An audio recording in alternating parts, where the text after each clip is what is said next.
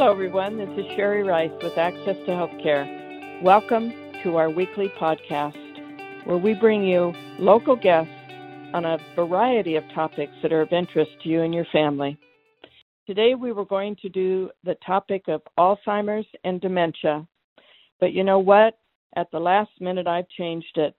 And our guest today is Dr. Andy Pasternak, a local primary care physician with Silver Sage Center for Family Medicine. Dr. Pasternak is one of our frequent guests, and just a few days ago, I called Dr. Pasternak and I said, instead of doing Alzheimer's and dementia, can we do COVID again? Because his last podcast on COVID was one of our well-listened to podcasts, but I think we're back in a spot, don't you, Dr. Pasternak, to talk about this virus, because it seems like we're back in that stage again of almost crisis.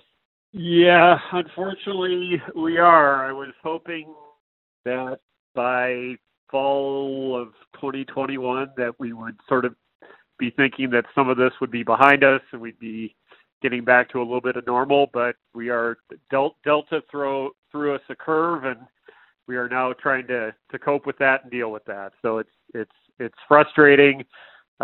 It's frustrating in the medical community. It's frustrating for the public, but that's why we're here talking about it. Yep, and we're going to push this podcast out to everybody that we can possibly think of, because today it just feels like we're talking about some increasingly important matters. Let's get down to some basics, Dr. Pasternak. What is a variant? Because it's a Delta variant that we've been hearing so much about. So viruses all mutate, and this happens with really every virus. Viruses are, they're these little strands of either DNA or RNA, and they can kind of change their shape, and what they do slightly. And typically what happens over the course of a virus is you'll see some mutations or adaptations of the virus. And in this case, with Delta, we have a mutation that is the reason why this mutation is working is it's getting more people infected. And so, we're not seeing as much of the previous viruses, the previous sort of mutations or versions of the virus, because this one is it's able to replicate, it's able to get into humans and replicate into humans and spread quicker. So that's what we're seeing right now. So a variant can take on different forms. What I mean by that, some may not be quite as contagious, some may not, some are more. And the Delta ones happens to be one that is extremely contagious. Is that right? Yeah, and we typically use this number, and people call it the R naught. The idea behind it's kind of if one person has a virus, how many people can they spread it to? So for things like a cold virus, the number is usually around 2 or 3. With things like measles, we'll see a number up around, 12, 15, 18. Measles is incredibly contagious. And so the R naught, or sort of the number of people that one person could infect, with Delta, it's gone up. With the previous versions of COVID, most people were saying the number was around probably 3 or 4. Now we're sort of thinking it's probably closer to 6 to 8 people. Oh, for goodness sakes! That's why we're seeing so many unvaccinated people getting the Delta variant. Let's talk about vaccinated people, because on our last podcast we talked about COVID-19 and getting the vaccine, and a lot of people have been vaccinated, and we did that because we felt that it protected us from COVID-19. But now vaccinated people have to wear a mask. Why is that? Well, I think there's a couple things with that. Number one is we are seeing more people who have been vaccinated. We are seeing more of them getting COVID. And so, part of the thought is, by wearing a mask, people are vaccinated. That's going to give us one layer of protection. But that we also, wearing a mask is going to give us yet another layer of protection. And one thing I've been thinking a little bit about is, when we looked at the initial studies of how well these vaccines worked, when you really look at it, a lot of those studies, people were still kind of wearing masks back then. And so, this data came out and the vaccines looked really, really good. And I think the vaccines are still really, really good. But, I think part of it is, right now with us seeing these breakthroughs, it's like, okay, let's use 2 layers of protection. Let's, masks and be vaccinated to try to kind of help get this under control. Well, we vaccinated people, and of course, I know you're pro-vaccines. I'm pro-vaccines. You and I have both been vaccinated.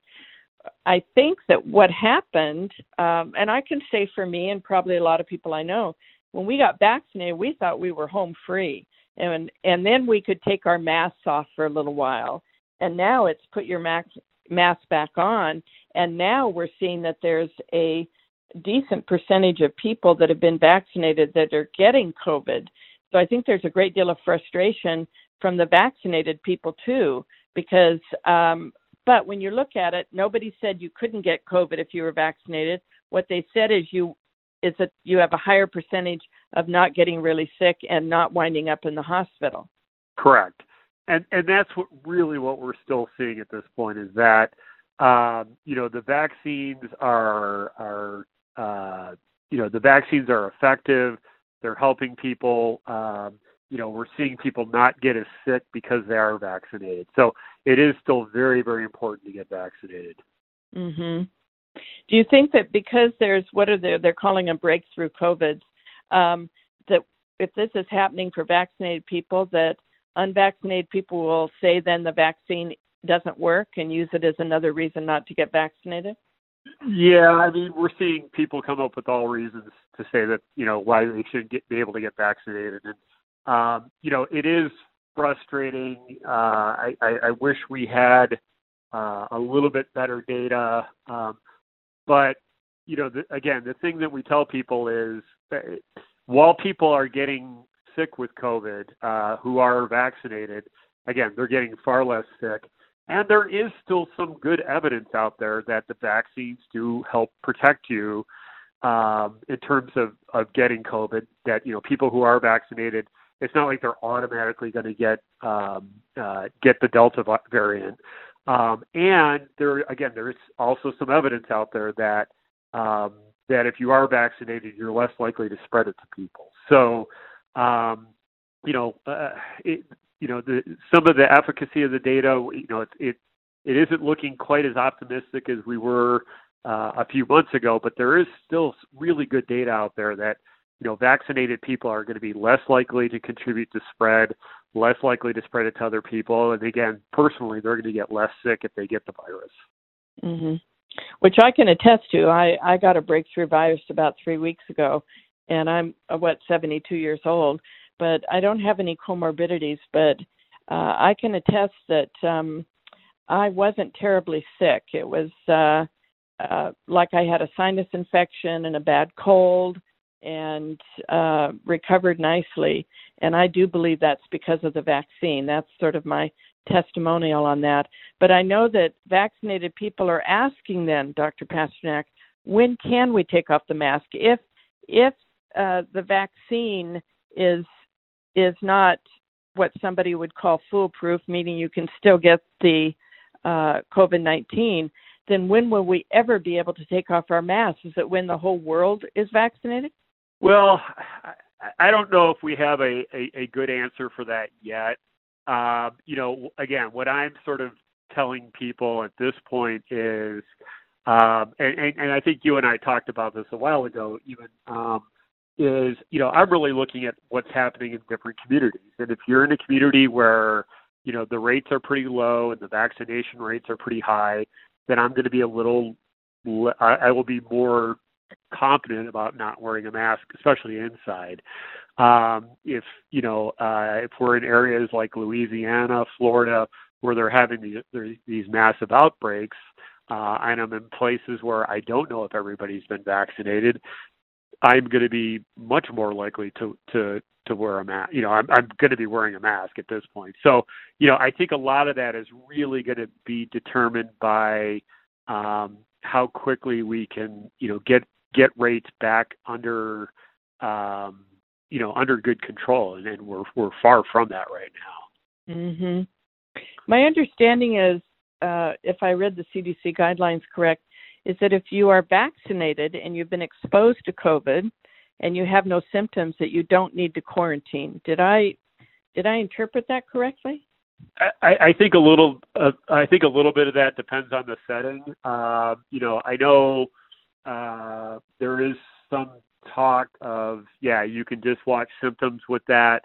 I think now with Delta, I know some places are starting to tell people, hey, it's probably going to be a good idea for you to quarantine and maybe, do a test, 3 to 5 days after exposure. And if that looks good, you don't have to do the full quarantine. So I've seen that from the CDC, but I'm also seeing a lot of places, really being more conservative and saying, hey, if you get exposed, even if you're vaccinated, take a couple days off and then maybe like I said, get a test done in 3 to 5 days to make sure that you haven't gotten this. Okay. That's great for me to hear because at Access to Healthcare, our policy has been you don't have to quarantine, but I think we're probably going to lean towards that, the 3 to 5 day and a negative test, because we do have some people that have been vaccinated that have been exposed. Let's talk about children under 12 years old, 5 to 12. When do you think that vaccine will be available? They are actively working on that, and I know we have a lot of parents who are incredibly anxious to get their kids vaccinated. Everything I'm reading is really saying that we probably still should be seeing that come out, probably sometime this fall. I know this, part of the issue is once we get down to the vaccine in that age range, we are having to look more at the dosaging is going to be a little bit different, and there's going to be a few other things that we need to be kind of more. The CDC was going to want to have a little bit more data on. So, again, I'm hoping that we get some of that data here in the fall, at least to get the EUA in that age range. Well, of course, if our access to information is social media or the news, then what they're talking about more and more is that children are getting the Delta variant. And of course, it's sort of skewed when mostly what they tell you is how sick children are getting with the Delta variant. So can you give us some factual information on that? Because we know that misinformation around COVID is just rampant. Right. I think in general, kids are still going to have more mild cases compared to adults. I mean, there's, kids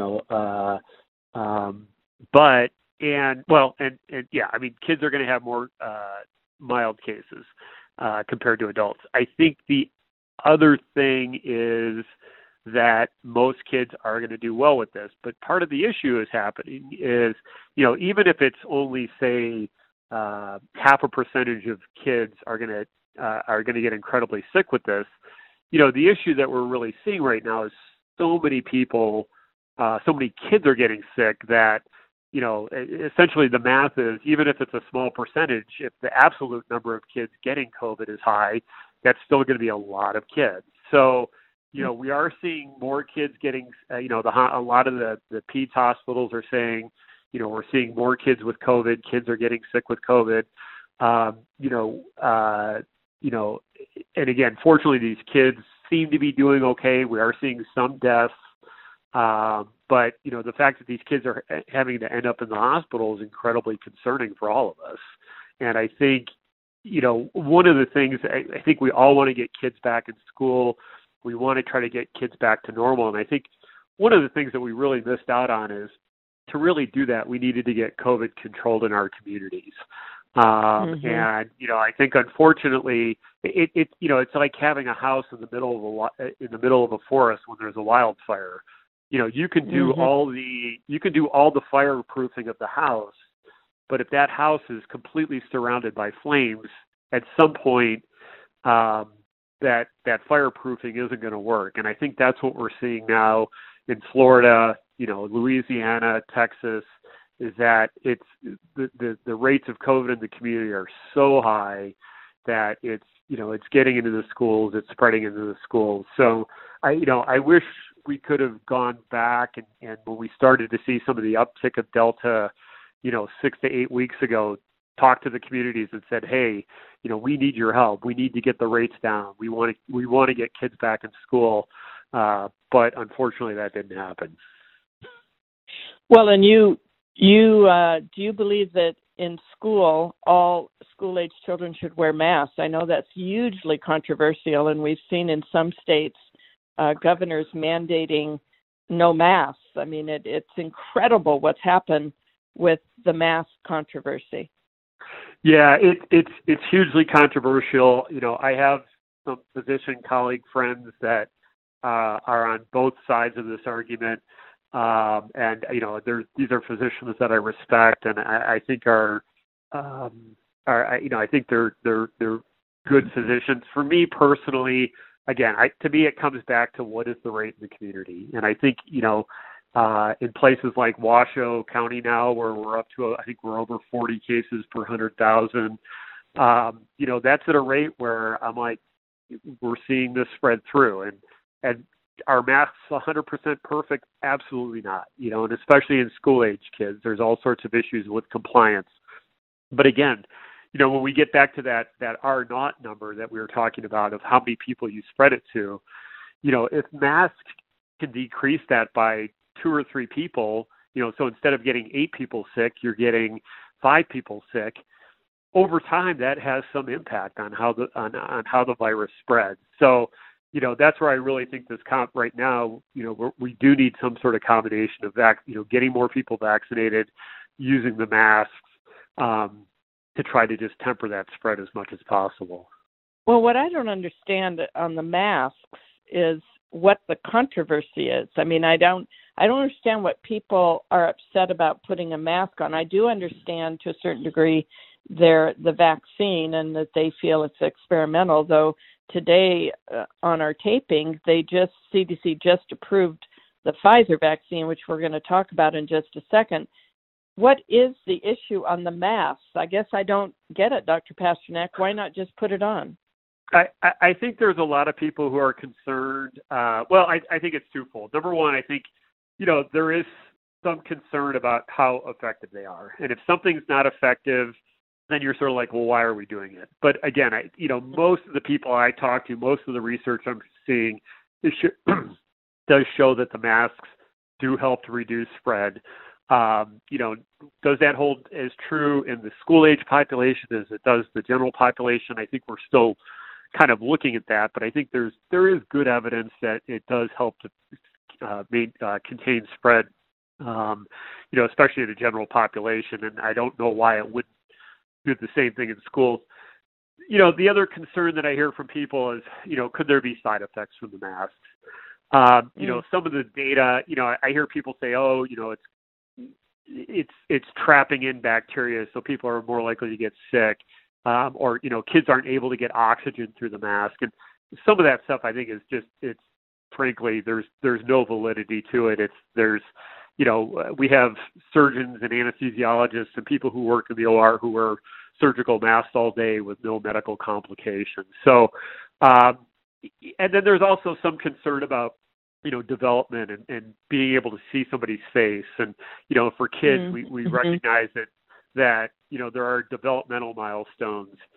But I think that there are ways, there are some ways to get around some of those things. And again, if we can get this under control, if we can get the rates low enough in the community, that's where I think we can get the masks off. But that's what we got to focus on right now. Right, exactly. Let's talk about the Pfizer vaccine being approved this morning. What is that a game changer, do you think? I'm hoping it is. Yeah. We've had a lot of people. We've had a lot of people refer to the vaccines as being experimental, which they're not. They've been approved. They've just been approved under a different pathway. So, there's been a lot of the people who don't want to get vaccinated, a lot of them were saying, we're waiting for the FDA to fully approve this. I'm optimistic that some of those people will have confidence in the FDA and say, okay, if it's approved, I'm okay to use it. These vaccines have been fully approved in Europe for a while now, so it's not like we're the first country to do this. I think what it's really going to allow is it's going to allow employers to. I think it's going to make employers feel easier about mandating the vaccines. The VA system has decided that they're going to require their employees to get vaccinated. I saw the military. Now that there's a full approval, I think the military feels more comfortable about it. From a practical standpoint, we have, as someone pointed out, we've given close to 5 billion doses of vaccine across the world right now. I mean, we have more data on these vaccines. Yeah. We have more data on these vaccines, not just the Pfizer vaccine, but some of the, all the vaccines combined. So we have incredible amounts of data on these vaccines. But I do think getting the FDA approval will help. Like I said, I think we'll probably see more employers, more places say, okay, we have a vaccine that's been fully approved. Now we feel a little bit more comfortable about mandating it. Well, I sure hope so. Let's talk about booster shots. That's very much been in the news in the last few weeks. It went from maybe you need a booster shot to people who are immunocompromised will get a booster shot to everybody within 8 months. After 8 months, will need a booster shot, all within the last few weeks. Yeah, the boosters are one. Let's start with the immunocompromised. So I think for the immunocompromised, we sort of this is sort of a more of an academic exercise. We're not technically referring them to them as boosters. In my mind, they're still kind of boosters. I get why everyone's going to refer to them as boosters, but what they're sort of saying is these are people who need a third shot because of their immune suppression. That this is sort of part of their initial series. And I do think for that group, it makes a lot of sense. It's a fairly small percentage of the population, probably 2 to 3% of the population that qualifies either because they have cancer or they're on certain medications that reduce their immune system. So I think that one really makes sense. For the boosters, we're still. I will say I am still looking a little bit for the data. I can understand why people feel like there's a need for the boosters. Really, what the idea behind this third shot for people, 8 months out is we know with any vaccine your antibodies do drop a little bit, and we have other vaccines where we kind of have that pattern where we go one shot. We give people one shot, we give them a second shot a month or two later, and then we give them a third shot six months later, and that sort of pattern, that 3-shot pattern for vaccines tends, with that third shot, you tend to get a really, really high sort of antibody titer and response to that. So it's kind of a good, we see this, like I said, we see this with some of the other vaccines where we kind of do that pattern. So that's what they're kind of saying, is that if we give people that third shot 6 months, 8 months, 9 months after their first shots, that we're seeing this bigger spike in the antibodies. And that hopefully will give people a little bit of extra protection in terms of actually, contracting COVID or spreading COVID. There's still, again, this is a dynamic thing. This is changing. Right. Delta has definitely thrown a wrench into this. I mean, I think 2 or 3 months ago, there was a lot of really bright doctors who I follow, and I listen to what they say, and they really felt that, hey, we weren't going to need the boosters. But I think once we started to see some of these breakthrough cases, that's when people started changing their mind. There's some really good research being done out of Israel looking at this. And so, I think we are going to see some boosters coming up here. I think we're going to be seeing it. And like I said, I'm sort of eagerly waiting some of the data, from some of the groups that really look at this. And do you think that that we will eventually need an annual COVID vaccine, just like the flu shot is available? So I have a quote on my desk. There's a really famous old, he's now passed away, but one of the sort of founding fathers of primary care research, this guy Kerr White, and one of his quotes was, "It's dangerous to make predictions, especially about the future." It's been sitting. Literally, I've had this. There's a bunch of his quotes, but that's one of the ones, and it's been on my desk for probably 25 years now. And I was looking at that the other day. My answer to this is I don't think we know yet. I think it again. I mean, and when people asked me this a few months ago, I was sort of thinking that we weren't going to need boosters because the vaccines do give us really. There's these, besides your antibodies, we have these things called B cells and T cells, which are white blood cells that help you fight infections. And the B cell and T cell responses from 2 shots is still really good. But I think we just don't know what's going to happen with the variants. We just don't know, how severe, COVID's going to be for people. So at this point, I've given up making predictions. Yeah. But one thing we do know is that the vaccine is that you have a better chance of surviving COVID if you get the vaccine. Right. And I think that's the thing that we are really just still trying to get out to people. I know physicians who have been vaccinated that have gotten COVID. I've had patients who have been vaccinated. I mean, we actually had one of our first breakthrough cases of COVID was it was a woman who was 90 years old, and I actually had her come into my. We've been trying to take care of COVID patients outside of our office because we don't want to spread it to other patients. We actually had her come into my office. It was on a Friday afternoon. She was one of the last patients of the day. I didn't think she had COVID. I thought she had allergies.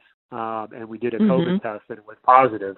And it's like you were saying. I think at age, at first I was very upset. I was kind of depressed. I mean, I was frankly depressed. I'm like, oh my God, we vaccinated her and she still got COVID. But as many of my friends pointed out, the mortality of her getting COVID at age 90, it's if you look at the data, she probably has a 5 to 10% chance of dying of COVID at that age. Right. And she was still active. She's been, exercising and doing other things. So, I mean, she had an incredibly mild case, and I think that's because of the vaccine. Yeah. Let's talk about the tests a little bit. There are tests, at-home tests now that you can purchase, and I understand you can even get them in some, like a Walgreens or a CVS. Are those tests accurate enough that someone, if they tested negative, would believe they don't have it? So I think you need to, the answer is, with everything, it depends. I think if someone is having, there's a big difference in using those tests in people who have symptoms and who don't have symptoms. And I think that there's also probably some variability in those tests in people who have been exposed to COVID and who haven't been exposed to COVID. So, and I don't want to get too sort of mathematical, but we have these various things where we look at, there's something called Bayes' theorem and positive predictive value, and these are all things that physicians and epidemiologists we like to talk about. But essentially, with something like that is, if I have someone come in and they're having symptoms, they're having a fever, they're having a cough, they've been exposed to someone with COVID, if you do one of the Abbott BinaxNOW tests, which are the ones that are over the counter, and that's positive, I think that's basically saying, yes, that this is going to be positive. And I would almost argue at that point, you don't even need to go do the PCR test, which is the more, that's the more expensive one with the longer turnaround.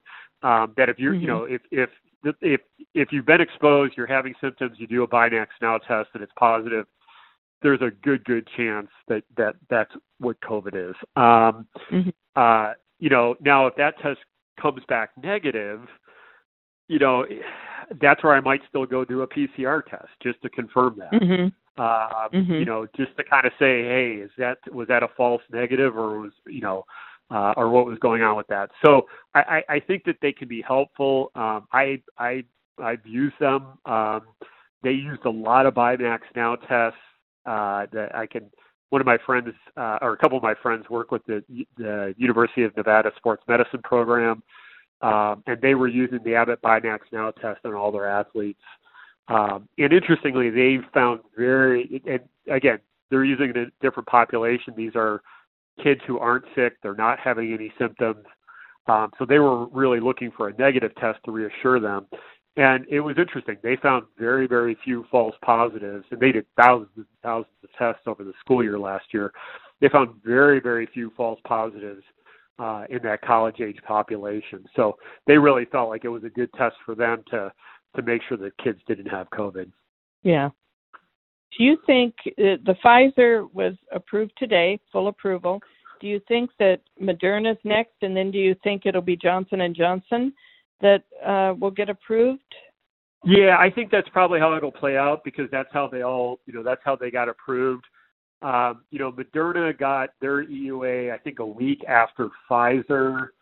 I don't know if the full Moderna approval will be in a week. I haven't seen that, but my guess is with Moderna, we'll probably see a full approval for adults, probably in the next, I'm going to probably guess 4 to 6 weeks. So I think we'll see that, and then I think we'll see the Johnson & Johnson vaccine a little bit after that, for sure. So what would you like to say to people to encourage them to get vaccinated, Dr. Pasternak? I mean, they're getting full approval. For whatever reason, people haven't been vaccinated. We know that unvaccinated people have a greater risk of getting really sick or even dying, and also of getting their family members sick. But what else can we say to the unvaccinated to support them moving over into getting a vaccine? Again, I think the biggest thing I'm telling people is don't listen to me, don't listen to anybody on television, don't listen to anybody on the internet. Go to your primary care doctor, find your family physician, your pediatrician, your internal medicine doctor, and talk with them and have a honest discussion and listen to what they say. We have a really good group of physicians in our community, and I can tell you, nationwide, we're seeing numbers of 96% of physicians have been vaccinated. Here in Reno, I don't personally know of a physician who has not been vaccinated. The physicians have confidence in this. We want people to trust their primary care physician. And, the physicians in our community they've been looking at this, they've been studying it, they've been researching it on their own. And so, if people have questions, please talk with them. And, it is frustrating as a primary care physician. I have patients who come in who I don't want to say that they're telling me I'm wrong, but they are quoting information or quoting sources, and I try to explain to them that's not a legitimate source, or I can hear what that person's saying, but here are the flaws in their scientific logic. We are here to help people. We are here to try to get the best advice to people. So if people have issues, if they have questions, please go talk to your physicians. If you don't have a physician, find a physician. You can talk to me. And I think the other thing that I still see as the sticking point, which I'm trying to reassure people about, is a lot of people feel like we still don't have good data on the long-term side effects of these vaccines. And, again, what I'm telling people is the people who signed up for the treatment trials they're about a year out from when they've gotten the vaccine. These people are still being monitored. They're still it wasn't like the studies stopped. These studies have been ongoing. I think we'll probably see some information in the CDC data. But, the drug companies, the CDC, the FDA, and all these other organizations throughout the world, it's not just our country. We're seeing these vaccines across the world. We're not seeing long-term side effects of the vaccine 9 months out, a year out. So, and in general, and we've been saying this from day one, we really don't see long-term side effects from vaccines more than 2 to 3 months after 3 months maximum after a vaccine. So I know that's one of the big sticking points. People are still worried about the long-term side effects, but we're not seeing them. And I think the likelihood of us seeing long-term side effects is incredibly low. I think that's a good way to close this podcast, Dr. Pasternak, is with your knowledgeable and impassioned plea for people to get the vaccine. We've been talking today about COVID-19, and it's specifically about the Delta variant, with Dr. Andy Pasternak, a local primary care physician with Silver Sage Center for Family Medicine. As always, thank you, Dr. Pasternak, for being a guest on the show. Great. Thank you. Yes, and we will come back in a few weeks as soon as you and I settle on a date and get back to that topic of Alzheimer's and dementia. Thank you, everyone, for listening. And I ditto Dr. Pasternak.